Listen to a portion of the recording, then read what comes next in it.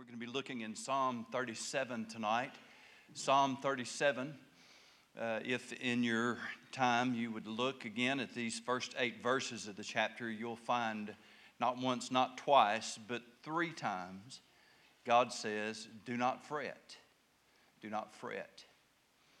Now, the word fret, of course, refers to literally to something that is a burning, a fire. It describes then the feeling, the emotional feeling that we get when we are burning with anger or frustration or that all too familiar worry.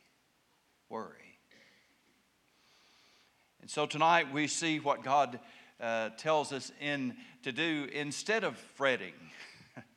And we looked at one of these before, and now tonight, verse 4, we'll finish up this series tonight. Delight thyself also in the Lord, and he shall give thee the desires of thine heart.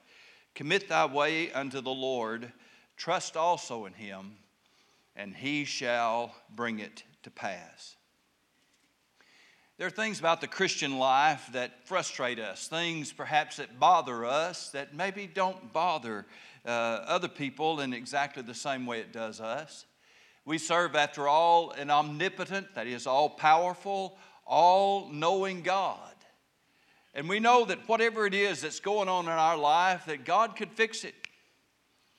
But God doesn't always operate the way that we think he should, and that bothers us.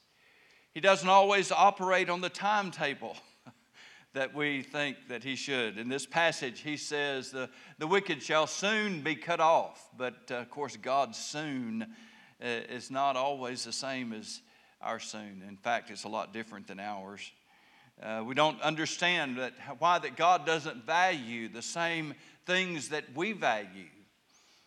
Time is probably the most valuable thing that we all have. And yet, time really doesn't mean that much to God. Timing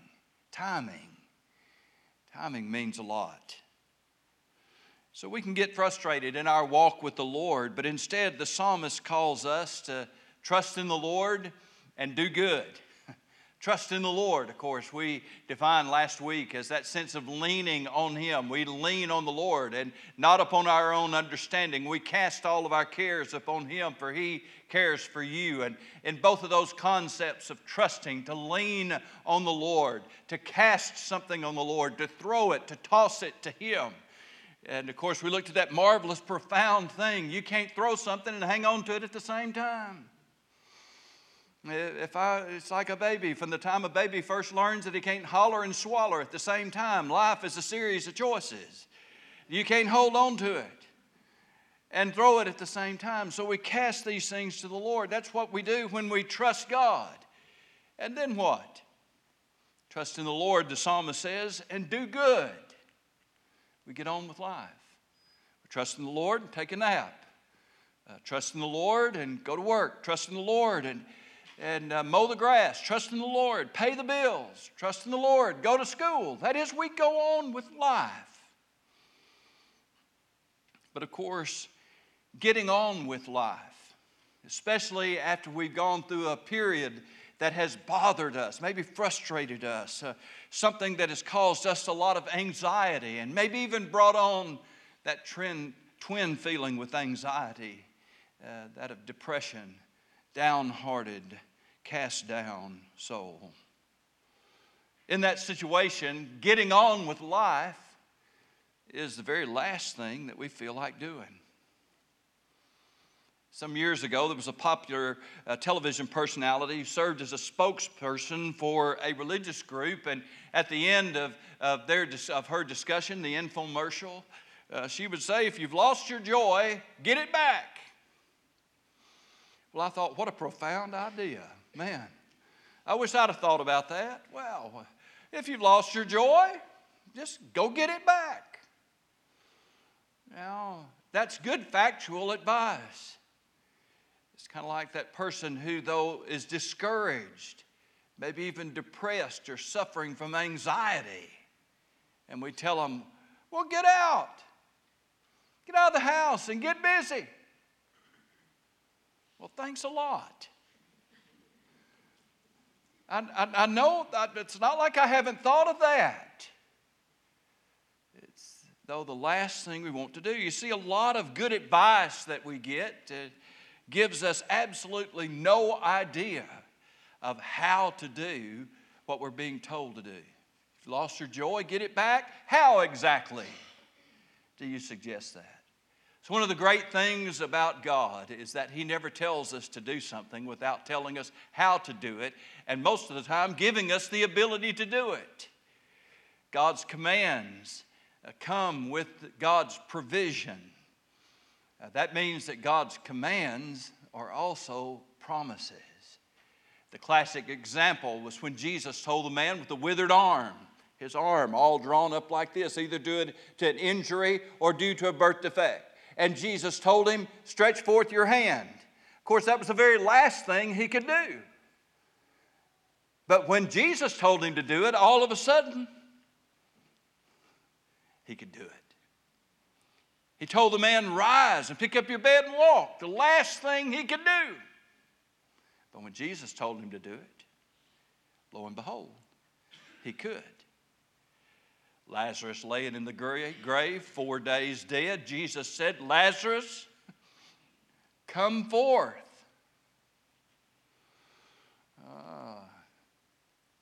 And there he came. That's the power of the commands of God. So when God tells us to do something, He always shows us how to do it, and He also gives us the power that we need to do it. So when He tells us trust in the Lord and do good, trust in the Lord and get on with life, trust in the Lord and don't fret, we have then the 3 instructions of our text tonight. The first one's verse 4, delight thyself also in the Lord, and He shall give thee the desires of thine heart. Now, if we're not careful, we'll interpret that passage to mean that if we delight ourselves in the Lord, then He'll give us whatever it is that we want, or do for us whatever it is that we want Him to do. He'll fulfill all of our dreams and give us all our desires, but that is not at all what this passage teaches. Delight thyself in the Lord, and He'll give thee the desires of thine heart doesn't mean I get a new F-150 four-wheel drive. It doesn't mean that. It doesn't mean that I suddenly become a millionaire or any one of 100 other things that we could add in there. What does it mean? It means that the delight, you see, is a condition of the heart. It is a time when our heart is delighted in the Lord. Our heart then is satisfied in Him. Such a state does not produce the promise of a lot of things. It instead means that when our delight is in the Lord, our heart has a constant and continual realm of delight. It has a river of delight, if you will, that'll never run dry. If we delight ourselves in the Lord, then we can have a heart that is always delighted. If God is our greatest source of joy, then our greatest joy is always available to us. Now, the problem that we have is that we let a lot of things woo us away from letting our heart be delighted in the Lord. If we're not careful, we'll begin to look to other things as our source of joy. But whatever else we use to give us joy in our life, even though it may temporarily satisfy us and seem to fill up our life, these other things, whatever they are fickle and changeable and fragile. We may get a lot of joy out of our work or vocation, and rightly so. They say if you love your job, you'll never work a day in your life. You've heard that. I want to tell you tonight, I love my job. I do. I love what I do what I love. It is a constant source of joy to me. I know that. It may be volunteering for causes that you're very passionate about and that you believe in, causes that help humanity at large or do good things for our community. And these things bring great joy to you. It may be some use of your talent, something that God has enabled you to do. You're one of those marvelous, creative people, and you just love to be able to create. And that creativity, doing things, making things, painting things, are all a source of great joy to you. Nothing wrong with that. We all have fun things. I mean, just flat out fun things. Maybe you're like me and you enjoy the outdoors. You like to hunt and fish, and those things can give you great joy. Just seeing the sun come up on a good frosty morning and hearing that sound of a critter walking, crunching leaves, and it's just barely daylight, and you're wondering, yeah, it's that time of the year, ain't it, guys? Yeah, you know what's on my mind. Children, our family, relationships with other people are great sources of joy. Children, grandchildren, spouses, siblings, relationships with other people. But the problem is that all of these things are fragile. They can be gone like that. A good pastor friend of mine was like me. He loved to hunt. Until he climbed up in a deer stand about this time several years ago, and it collapsed under him, fell, broke his pelvis, and it ended up costing him not only his ability to hunt, but also his ability to pastor. And so much of his life forever changed in a moment, doing something that he loved. You can have joy, great joy from relationships, but you know that those relationships might go away. The children that we love so much, we all know can also bring a lot of pain and anxiety. See, all these things are good things. There's nothing wrong with us enjoying those things and getting joy from them. But if we have lost our joy in the Lord, and the Bible tells us to delight, to be joyful, to rejoice in the Lord. If we have lost our ability to gain joy in the Lord, and we instead begin to prop up our joy bank, fill up our joy tank with other things, it'll keep us going for a while. But there'll come a time until something comes along, and then that joy will be gone. Sometimes I think those things have to go away in order for us to realize that really we're not delighting ourselves in the Lord the way we should. We can go a long time when worship just doesn't thrill us or excite us, when the thought of God and His praise really doesn't appeal to us. We can allow our relationship with the Lord to be distant. And we can go by on that for a long, long time until something happens to remind us that what we have been delighting in, what we've been using as our source of joy, is suddenly gone. We need God. And I hope you haven't forgot where He is, how to find Him. Because God promised us that He'll be found of us when we seek Him with our what? Our whole heart. You're exactly right. Our whole heart. Delight thyself also in the Lord, and He shall give thee the desires of thine heart. When our greatest desire is God, then our heart will always be delighted. We'll have a source of delight that'll sustain us when all the other things in life have gone away. Classic example would be, of course, Paul in the jail in Philippi, singing songs of praise at midnight, his back laid open by the lash of the Romans that had him whipped, stinging from rejection and riots that had occurred in previous cities. But there in the midnight hour, he's not complaining. He's praising, singing praises. God sends an earthquake, and a jailer cries out, "What must I do to be saved?"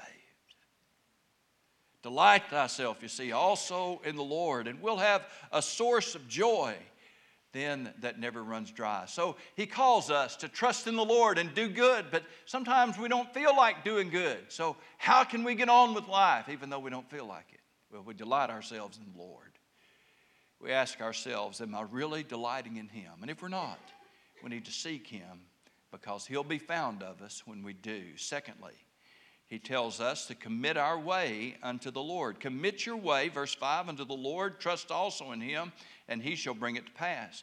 Now, the way in this passage refers to a well-traveled path. It speaks of a way that we travel every day, what we call routine. It is life and living, everyday life, our lifestyle. You commit your way unto the Lord. Most certainly it involves our job or our vocation, what we would call our living. Got to make a living. And that's kind of what the psalmist has in mind. Commit your way unto the Lord. Now, there are times of economic prosperity when we might not have to worry much about our way, how we're going to make a living, how we're going to get by, how we're going to provide for our family, how we're going to pay our bills.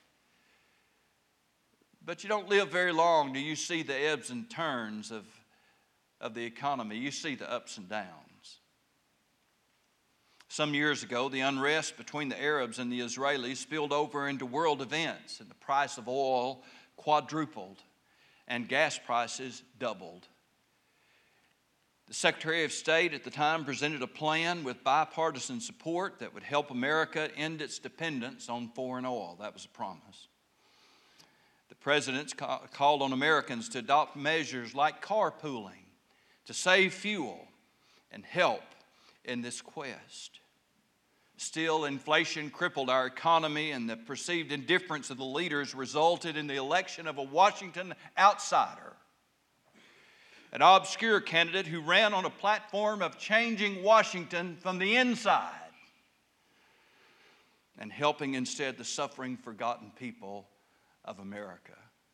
Does that platform sound familiar? The conflict was the Yom Kippur War of 1973. It resulted in the Arab oil embargo. Before they were done, oil had gone from $3 a barrel to the incredible price of $12 a barrel. Gas had more than doubled from 35 cents to 70 cents a gallon. I was mowing yards for a living back in those days. I had to go up $1 on all of my yards just to cover my fuel costs. 35 cents to 70 cents a gallon. The plan that would end our dependence on foreign oil was proposed by Henry Kissinger. And the president at the time, who urged us to carpool to save money, was Richard Nixon, the reform candidate who promised to change Washington from the inside out was a peanut farmer from Georgia by the name of Jimmy Carter. How many of you think 70 cents a gallon sounds pretty good right now? Would you take that? I'd get in my car and drive right now wherever they're selling it. I believe I could. 70 cents a gallon? Yes. Give me some. The reason I brought that up for you tonight is to remind you that God has brought us through some hard times before. And some of you can remember a lot harder times than those. That's about the first hard time, difficult time that I can remember, but it wasn't long until there were more embargoes and more things that were happening. Before long, it was not 70 cents a gallon, it was $1.40 a gallon. We've seen it worse. We can say, like the old hymn writer, through many dangers, toils, and snares, we have already come. 'Tis grace that brought me safe thus far, and grace will lead us home. Commit your way unto the Lord, and He shall bring it to pass. And then the last one. Rest in the Lord and wait patiently for Him. Fret not yourself because of him who prospers in his way, because of the man who bringeth wicked devices to pass. Cease from anger and forsake wrath. Fret not thyself in any wise to do evil. Rest in the Lord and wait patiently for Him. It's just one of those times where the negative and the positive come right together. Rest in the Lord and wait patiently for Him. Fret not thyself because of him who prospers in his way.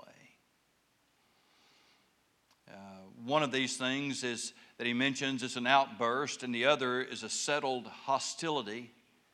Road rage occurs because there's a lot of people who have a deep-seated, seething hostility, and something happens, might be rather innocent, and all of a sudden, somebody snaps, blows up.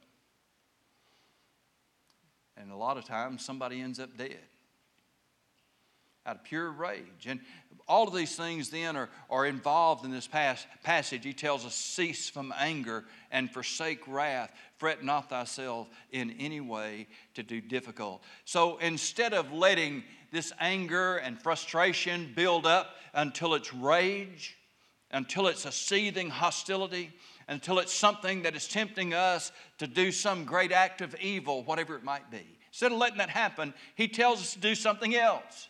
Rest in the Lord and wait, what? Patiently for Him. Waiting on the Lord is not difficult. Don't ever let anybody tell you that waiting on the Lord is difficult.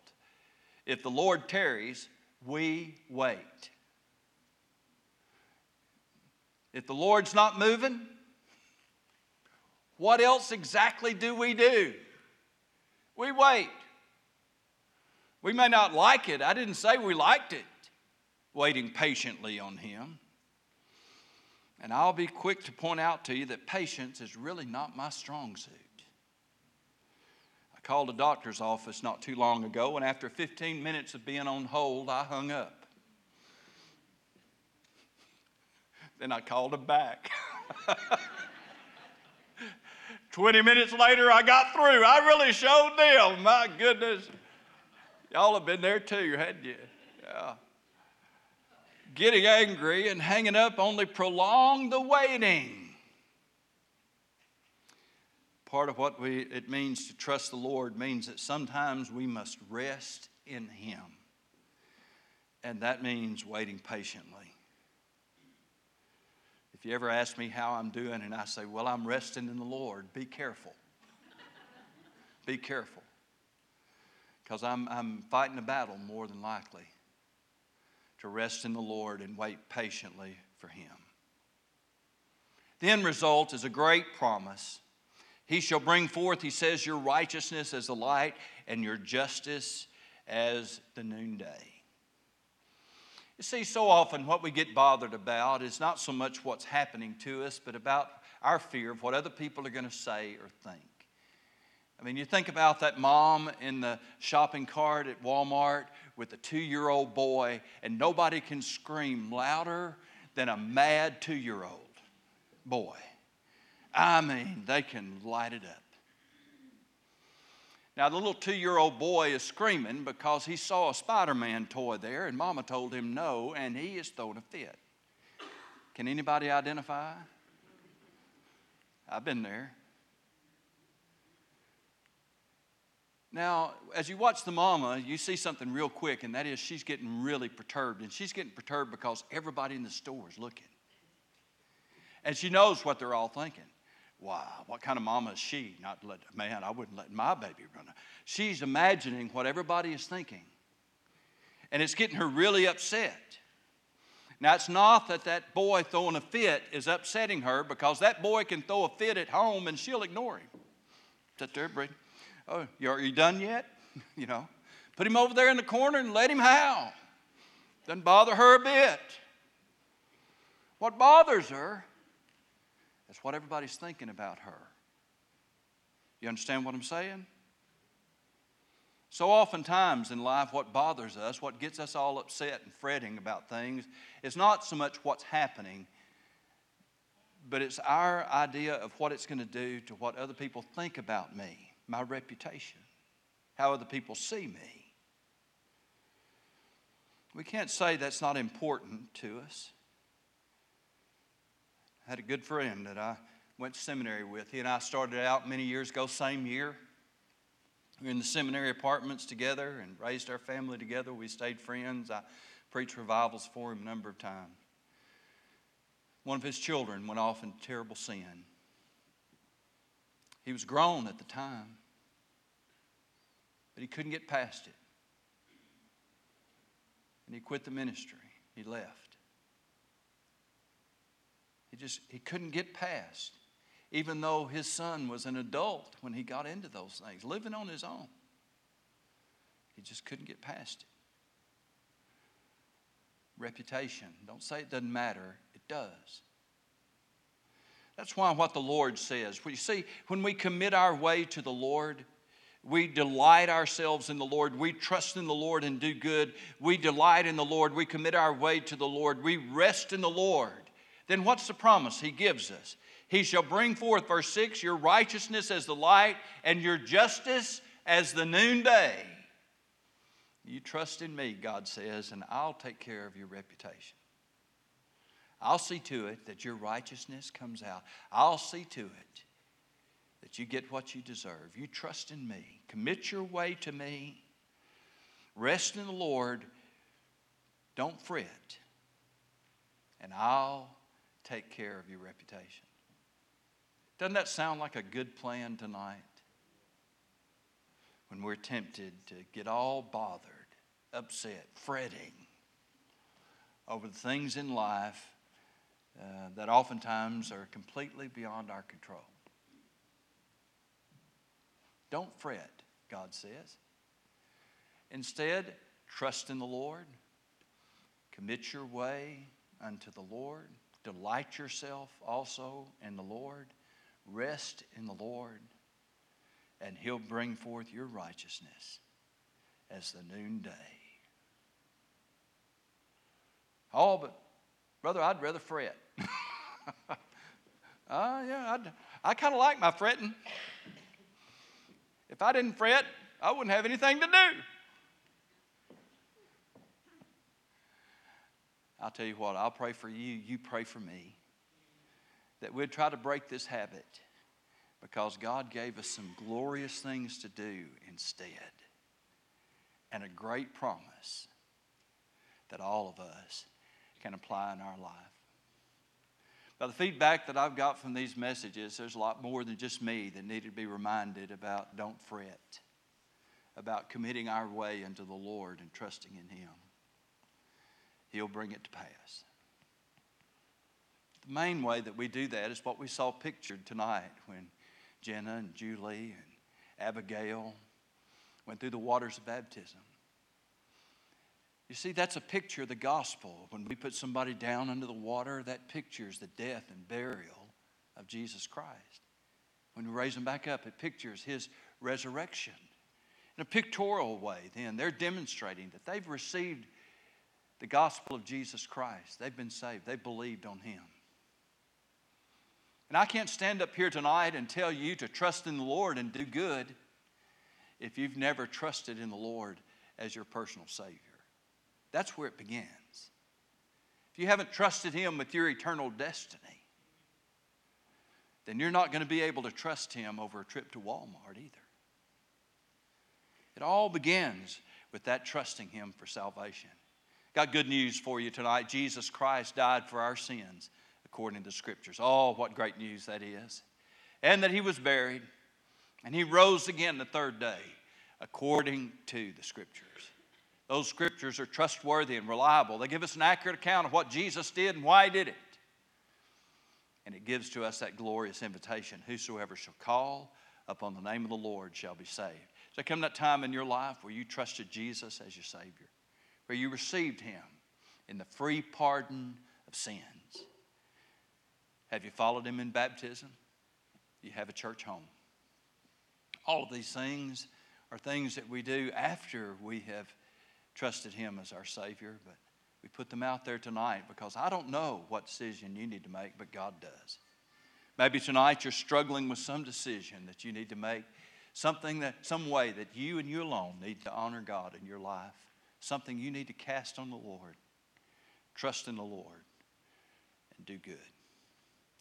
Let's stand together, please.